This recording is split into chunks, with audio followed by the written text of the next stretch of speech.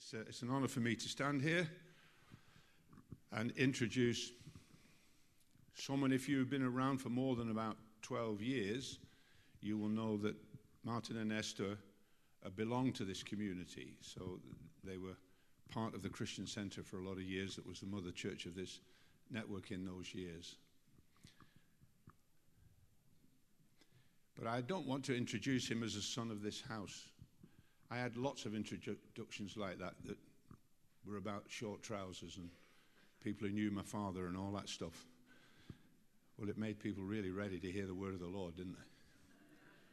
So a lot of years ago, a conversation that Martin and I had that I don't think I've ever spoken about. We were looking at the possibility of bigger buildings and how we could engage more people. And he said to me one day, well, why would any of us from our generation assume that we're going to have the grace to grow the size of congregations, of which there were only a few in this country that were the size of what the Christian Center was in those days? And I'm glad to say to you that the son of this house is a man of God who 11 and a half years ago with Esther went to Coventry and has seen something of the grace of God and has grown in this generation one of those churches. And I invite you to open your hearts and hear the word of the Lord from a man of God.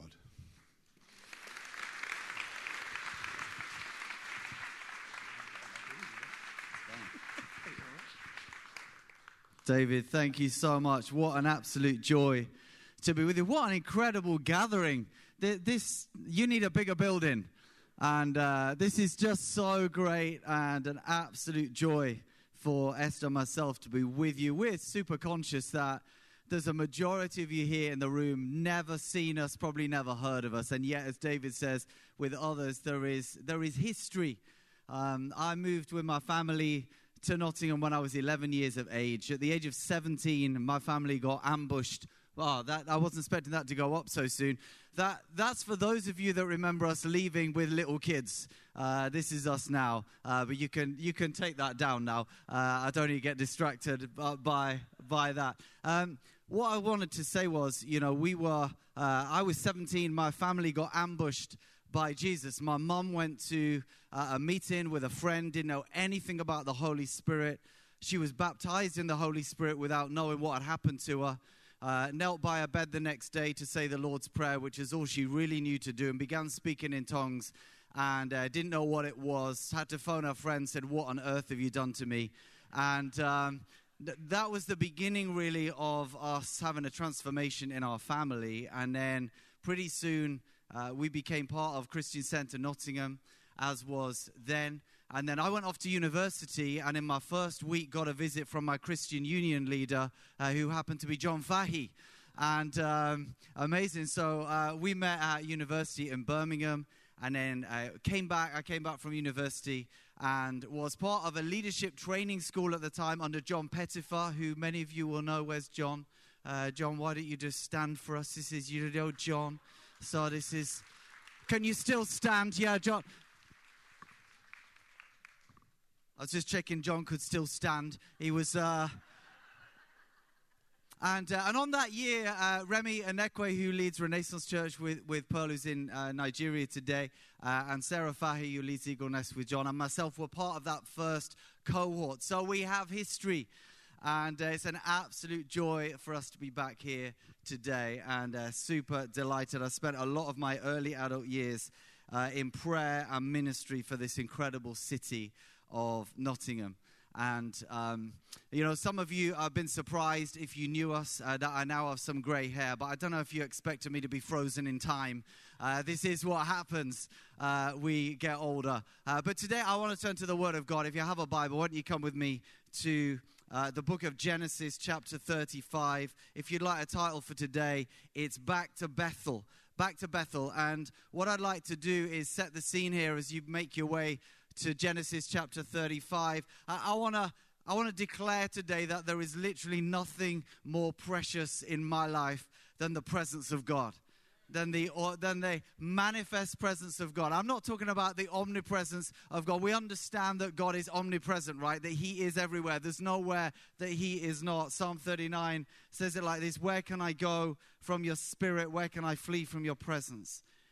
If I go to the heaven, you're there. If I make my bed in the depths, you are there. If I settle on the far side of the sea, even there your hand will guide me. There's nowhere God is not. But there are times when he makes his presence felt, when we know that he is among us. There are times in our services in Coventry, because we are passionate about the presence of God. We are ruined for anything less than the presence of God. And I refuse to do a Christian life, which is a form of Christianity, where I don't engage with God himself, because he has opened the door for that. The temple curtain is torn from top to bottom in order that we might come into his manifest presence. And sometimes I'll turn to Esther on the front row and I'll say, the Lord is here. And it's not that he wasn't here, it's that he has made his presence felt. I don't know if you know what I'm talking about today. Let me say, if you don't know what I'm talking about today, if you turn your heart towards him, if you set your heart to seek him, you will find him and you will know what I am talking about. But I'm guessing by the reaction in the room, most of us, we understand what it is to experience the manifest presence of the Holy Spirit. There is nothing more precious than that. Moments when the atmosphere changes, moments that in my life have transformed me, that I have been ruined from, like when Elijah throws his cloak onto Elisha and Elisha's life is ruined for anything less than the anointing, than the manifest presence of the Holy Spirit. There are some people coming to our services who are not used to church and begin to weep, and they don't know why they're weeping. The truth is, God is everywhere, but they didn't weep in Greg's, because God wasn't manifest in Greg's. But when he manifests his presence, it changes us for everything. My connection with you here today is in many ways because of the presence of God. David Shearman, a spiritual father to me, who's just introduced me. When I was 17 and a brand new Christian, I was taken by a friend to a meeting in West Bridgford, and he was the preacher on a Saturday or a Sunday night. I can't remember. It wasn't a regular Sunday morning service, and I didn't have the language for it then, but my spirit came alive. Something happened to me. It was the anointing on his life, the presence of God, and I was ruined for anything less. And I made my way to his church, and I sat on the back row because I just had to be near, if I could, to something that I'd experienced there. I hope you understand what I'm talking about today. And yet, it is my conviction that God doesn't want us just to visit those places, to have those moments occasionally. I thank God for moments. Who knows? We need moments, but we also need momentum. I can look back to those moments, the epiphanies, the encounters, the time when God appeared to me, as it were. And yet, my desire is not just to visit occasionally, but to dwell. And I believe that is God's desire for us too. And that's really what I'm talking about today, that we might move from occasional encounter to permanent habitation. If you're at Genesis 35, then we'll read 1 to 15. This is what the Bible says. Then God said to Jacob, go up to Bethel and settle there. Can we say settle there? Go up to Bethel and settle there. Build an altar there to God who appeared to you when you were fleeing from your brother Esau. So Jacob said to his household and all who were with him, get rid of your foreign gods you have with you and purify yourselves and change your clothes. Then come, let us go up to Bethel, where I will build an altar to God who answered me in the day of my distress and who has been with me wherever I have gone. So they gave Jacob all the foreign gods they had and the rings in their ears, and Jacob buried them under the oak at Shechem. Then they set out. And the terror of God fell on the towns all around them, so that no one pursued them. Jacob and all the people with him came to Luz, that is Bethel, in the land of Canaan. There he built an altar. And he called the place El Bethel, because it was there that God revealed himself to him when he was fleeing from his brother. Now Deborah, Rebekah's nurse, died and was buried under the oak outside Bethel. So it was named Allon Bacuth, the oak of weeping. After Jacob returned to Bethel from Paddan Aram, God appeared to him again and blessed him.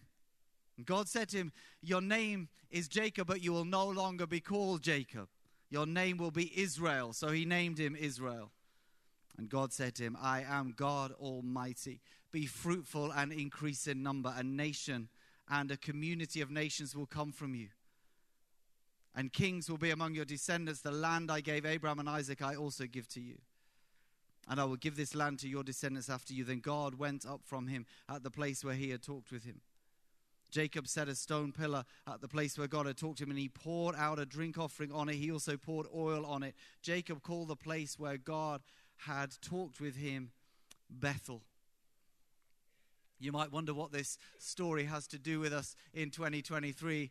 Let me say a couple of things about that. Firstly, the New Testament tells us in 1 Corinthians 10 and in Romans 15 verse 4 that the stories of the Old Testament are recorded for us and written down for us as warnings and as encouragements, that we might understand the ways of God.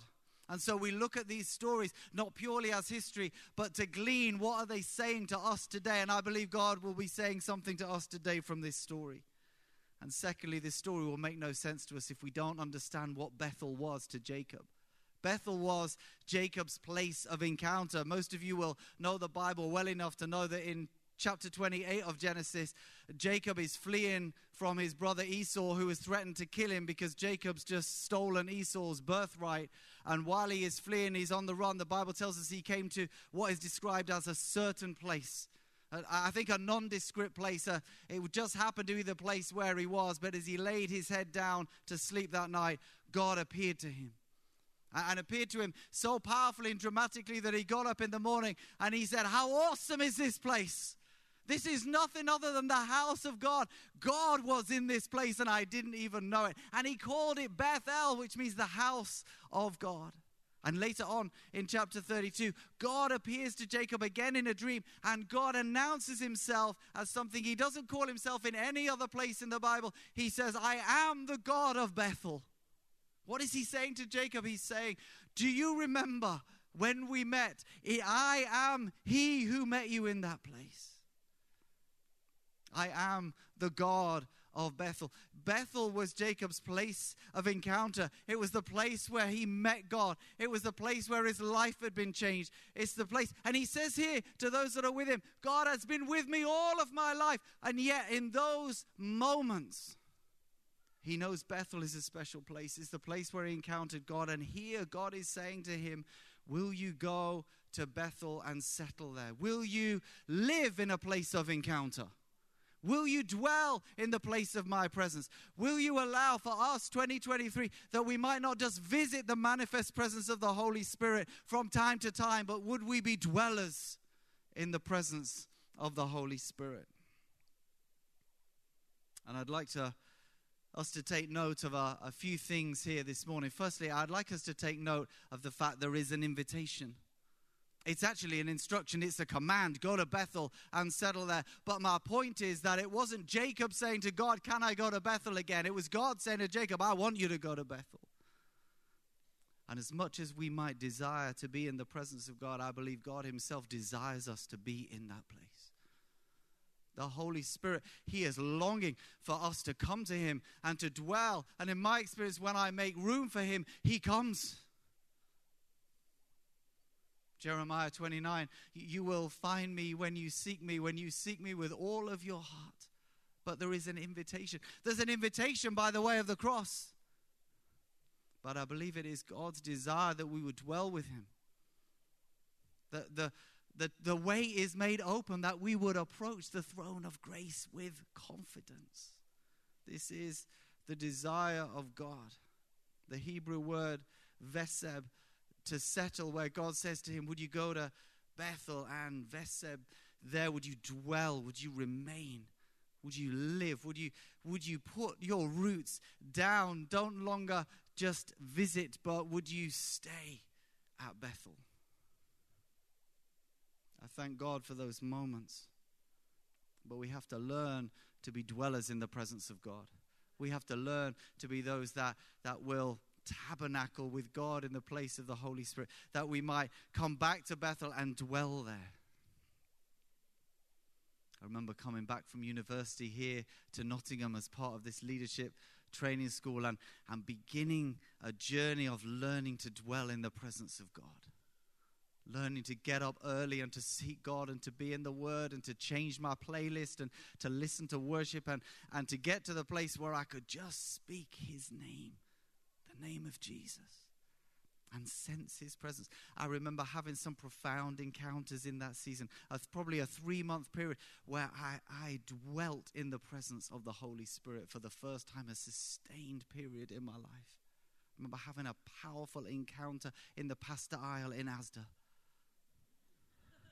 I was working in Asda in my afternoons, and as I just started to worship in that place, stacking shelves, to worship you I live, to worship you I live, I live. And the presence of God fell in the pastor aisle. I kid you not. But will we be dwellers in the presence? Will we seek to settle there? I believe there is an invitation for us. I believe it is the desire of God. God says to him, go back to Bethel and settle there and build an altar there. There's much we could say about altars, but one thing that I have come to understand about altars, they are a place of reciprocation. They are not merely a place of sacrifice. They are a place of sacrifice. They are a place of worship. The altars in our lives, the altars in our hearts, that we would build an altar before the Lord, and we come as worshipers to respond to what he has already done for us. And yet in my experience, when we do that, he comes and encounters us. We put our offering on the altar and he brings fire upon it, and we encounter something of him. And then we worship him all the more, and he encounters us all the more. Altars are a place not just that we bring something to say thank you, but where we meet with him. And he's saying here to Jacob, go back to Bethel, settle there, and make it a place of an altar that I might be with you and dwell with you. This is an invitation for you today. It is an invitation. I understand it. I don't know. Maybe you love these times together. It can be strange for all of us when we come out of our normal routine, but I believe there is an invitation to you today to take a step, to make a heart response. Also want us to notice there's a cost. You could call it a response or a preparation or a consecration or a purification, but do you notice that when God says to Jacob, will you go back to Bethel and settle there and build an altar? Jacob turns to all the people and says, we've got to deal with some stuff. He says, get rid of your foreign idols. Change your clothes. Purify yourselves. Wow. I remember reading this earlier this year, and I'd never seen this before. Being impacted, that Jacob who says, this is the God who has been with me all of my life, and yet in that season where he's not in the place of God's presence, even though God has been with him and we can live as Christians and God is with us, and yet there are things we allow in our lives, but he knows that if they're going to Bethel, they need to sort some stuff out. And they deal with their stuff. They tolerated certain things. They tolerated idols in their midst. Jacob had tolerated idols in their midst. But if they're going to be dwellers in the presence, he knows they have to get rid of these things. They have to deal with, see, we don't have any idols, do we? We don't have any foreign gods. We're only careers and houses and cars and reputations and phones that we can't put down. Hello? They had to get rid of some things. They had to change some things. They had to remove some things. Sometimes in our lives we can have what I think we might understand as, to us, acceptable sin, if I can say it like that. Not acceptable to God, but somehow, somewhere within our lives or our psyche, there are some things that we know are not ideal, but we don't even repent of them anymore. We allow them to coexist within our walk with God. We might not want our pastors to know, or our life group leaders, small group leaders to know, or our praying mothers to know. And if we're going to be dwellers in the presence, I have come to believe I need to deal with these things. Oh, hear me right. It's all by grace. It's all It's all by grace. I can't earn anything. But if I'm going to be a dweller in the presence of God, it's appropriate that I consecrate my life. And there might be some things I have to put aside. There might be some things, if I'm taking a step, that I have to deal with. Remember the first time, which was when I was here in Nottingham, part of the ministry at Christian Centre, doing my first full food fast for 21 days. And towards the end of that time, I had a powerful encounter with God. If I've ever heard God speak, it was on that day. And I remember I was on this little lean-to. I'd call it a lean-to. It wasn't a conservatory. You could have pushed it over and it would have collapsed. But it was where I was on that day, on my knees seeking God. And I felt the Holy Spirit say, Martin, will you be obscure for me? Now, you've got to understand, at that time I was in ministry. I believe there was a call on my life to Christian leadership and to preach. The Holy Spirit, will you be obscure for me? Will you be hidden? Will you be where no one knows who you are and no one sees you? I remember saying, God, why would you want me to be obscure when you've spoken these words over my life? And he said, will you be obscure for me? I remember wrestling. I literally thought my life was going to change. I saw myself working as a carer in my mind's eye, serving somebody in a wheelchair, just being hidden, a change of life. I remember wrestling, thinking, God, I'd be terrible at that anyway. The truth is, I would have been. But I felt he was asking me, he was calling me to obscurity. And I don't know, it felt like an eternity. It was probably 20 minutes. But I remember coming to a place on my knees of saying, God, if you want me to be obscure for me, if you will go with me, I will be obscure for you. I'd no longer caught my breath. Then the Holy Spirit said, will you be prominent for me? Let me tell you, if you've ever embraced obscurity, the ugliest thing on the planet is prominence. I was like, no, I'm good with obscurity. Like, seriously, I don't want to be prominent. Why would I want to be prominent? I don't want to be talked about over Sunday lunch. I don't want my kids in the spotlight. Lord, I am good with obscurity. I'm like, Lord, send Ali Kent. It's like, seriously. It's like I don't need this. So will you be prominent for me? I remember reaching the same place of saying, God, if you go with me, I'd be prominent for you. And I hadn't caught my breath. And I felt the Holy Spirit say, will you give me your house? Now, we lived in a 3-bedroom semi. It wasn't much to write home about. And I didn't think it meant anything to me until the Holy Spirit came and asked me for it. And I was like, Lord, give me a break. Go and pick on John Fahey. I'm like, seriously, like, why? Will you give me your house? And I honestly thought we might need to sell our house and any equity that was there, give it away. I remember saying, Lord, you can have everything. You can have my house. He was checking me for foreign gods because he was taking me into a new season of dwelling in his presence. I want to tell you this, there will be a cost. I've found to be a presence dweller, I have to walk in holiness, commit to humility, embrace repentance, refuse unforgiveness in my life, go after consecration. They change their clothes. It can be like a reset. There's some things we maybe need to do. Maybe some things that are on us. Like Gilgal in Joshua 5. Maybe some things of the past that are on us and we can't even see that they're on us. They changed their clothes. They purified themselves and they set out for Bethel. Thirdly, there's a journey. You might feel daunted, but I want you to be encouraged today. They set out. You know, sometimes we can come to these moments and go, I know myself too well. I have tried a reset before. But all we can ever do is set out. All we can ever do is begin. But the Bible says when they set out, the fear of God descended on all the surrounding towns. So no one touched their journey. And in my experience, I've had my fair share of battles and challenges and opposition, like I'm sure you have. But whenever I've set my heart to seek God, nothing's ever got in the way other than my own flesh. God will protect your walk if you want to be a presence dweller. He will watch over you. But do you also notice earlier in his life that Jacob, he has sought God and he has found God alone. The first time in Bethel is an encounter by himself. Just a couple of chapters earlier, he's there and he sends everyone ahead of him when he's going to go and be reunited with Esau. He wants to be alone and he wrestles with God and he encounters God and he's blessed by God. But here God says, will you settle at Bethel? And he had to go with others. And I've come to know that if I'm really going to be a presence dweller, I need others in my life. I need others that are also trying to seek after God and live in the presence of the Holy Spirit, who are trying to dwell as the people of the Spirit. My friends, we are the people of the Holy Spirit. It is our distinctive, isn't it?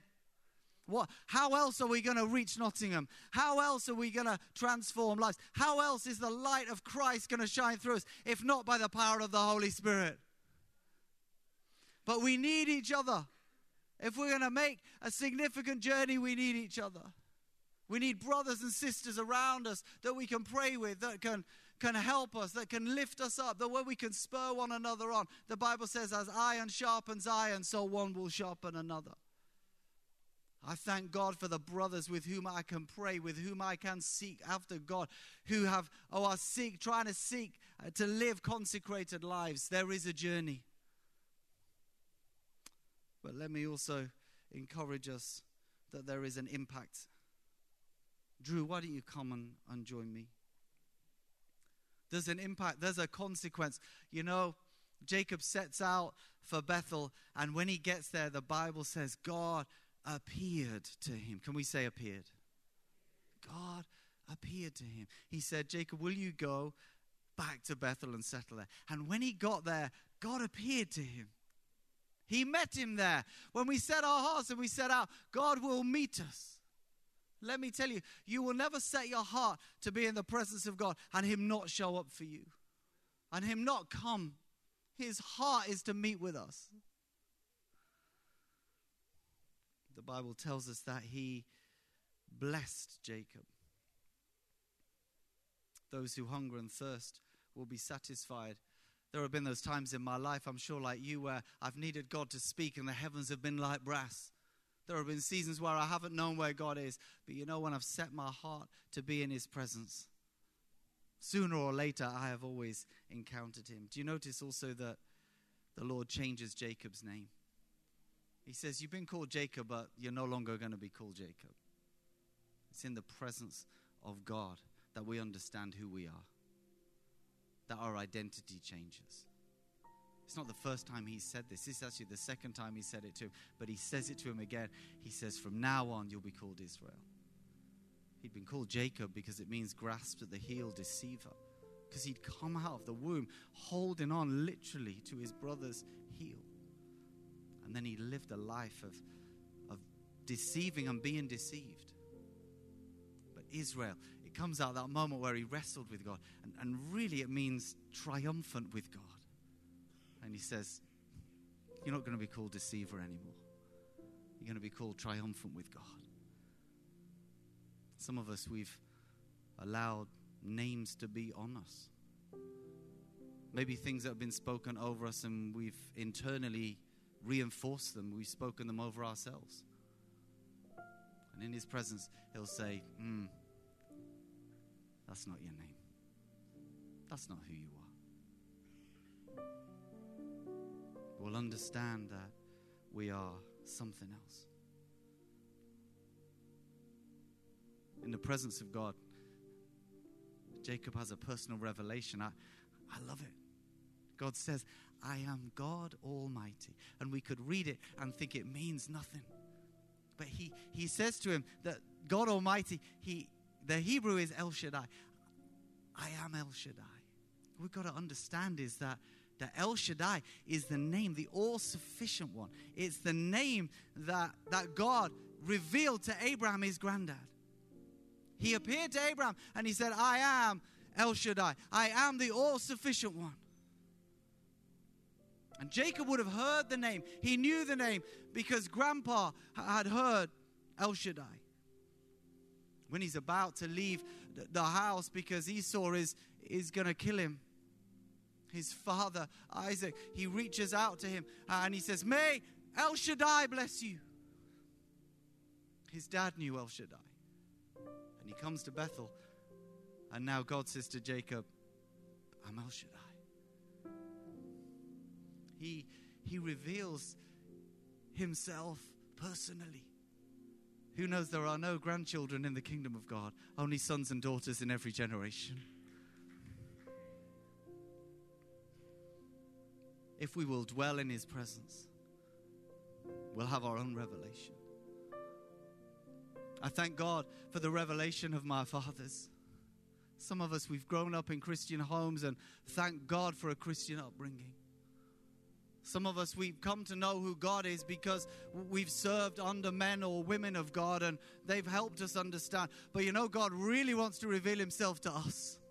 That we wouldn't just know he's El Shaddai because someone else told us he was El Shaddai, but because he comes and says, I'm El Shaddai. And I'm all sufficient to you. And he comes and he promises him. He promises him influence and increase. He says, go and you will increase. You will have nations and communities of nations. He says, kings are going to come out of you. Not your father or your father's father, Jacob. You're going to be a man of influence. And he promises him the land that he promised to Abraham and to Isaac. You know, God wants to use our lives. Does anyone believe God wants to use our lives? I profoundly believe God wants to use your life. But the key to our influence, the key to our promise, the connection to our destiny, is going to be found in the presence of the Almighty. I know John and the team have engineered today and front-loaded the service so we could have time to respond.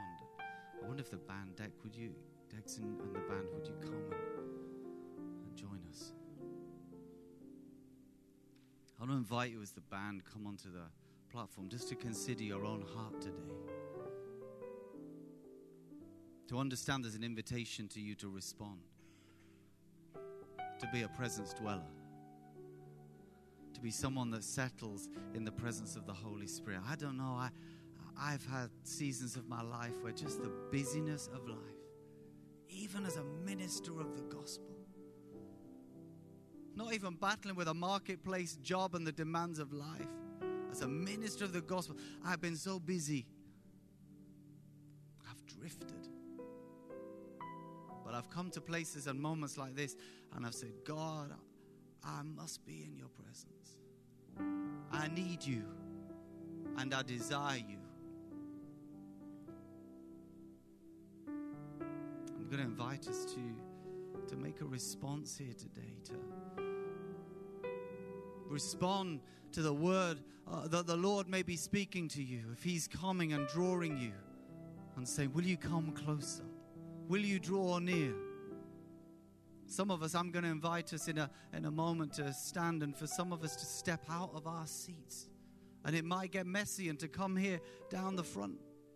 Why? Because I think they set out, and I think something important happens when we set out. When we physically take a step, we say, God, I'm coming after you. I want to be a presence dweller. I want to settle in the presence of the Holy Spirit. I want to get up in the morning and sense that you're with me. I don't want to go from Sunday to Sunday, or from month to month, or season to season, or even year to year. I want to know that you're with me. I want my house and my home to be like Obed-Edom's, where the presence of God dwells. I need you, Holy Spirit, in my life to be empowered for witness. Some of us, we might have idols or things or distractions or habits or just some stuff where today we can come and say, God, let this be a Shechem, a place where I bury some stuff that has not been helping me. Friends, can we stand together?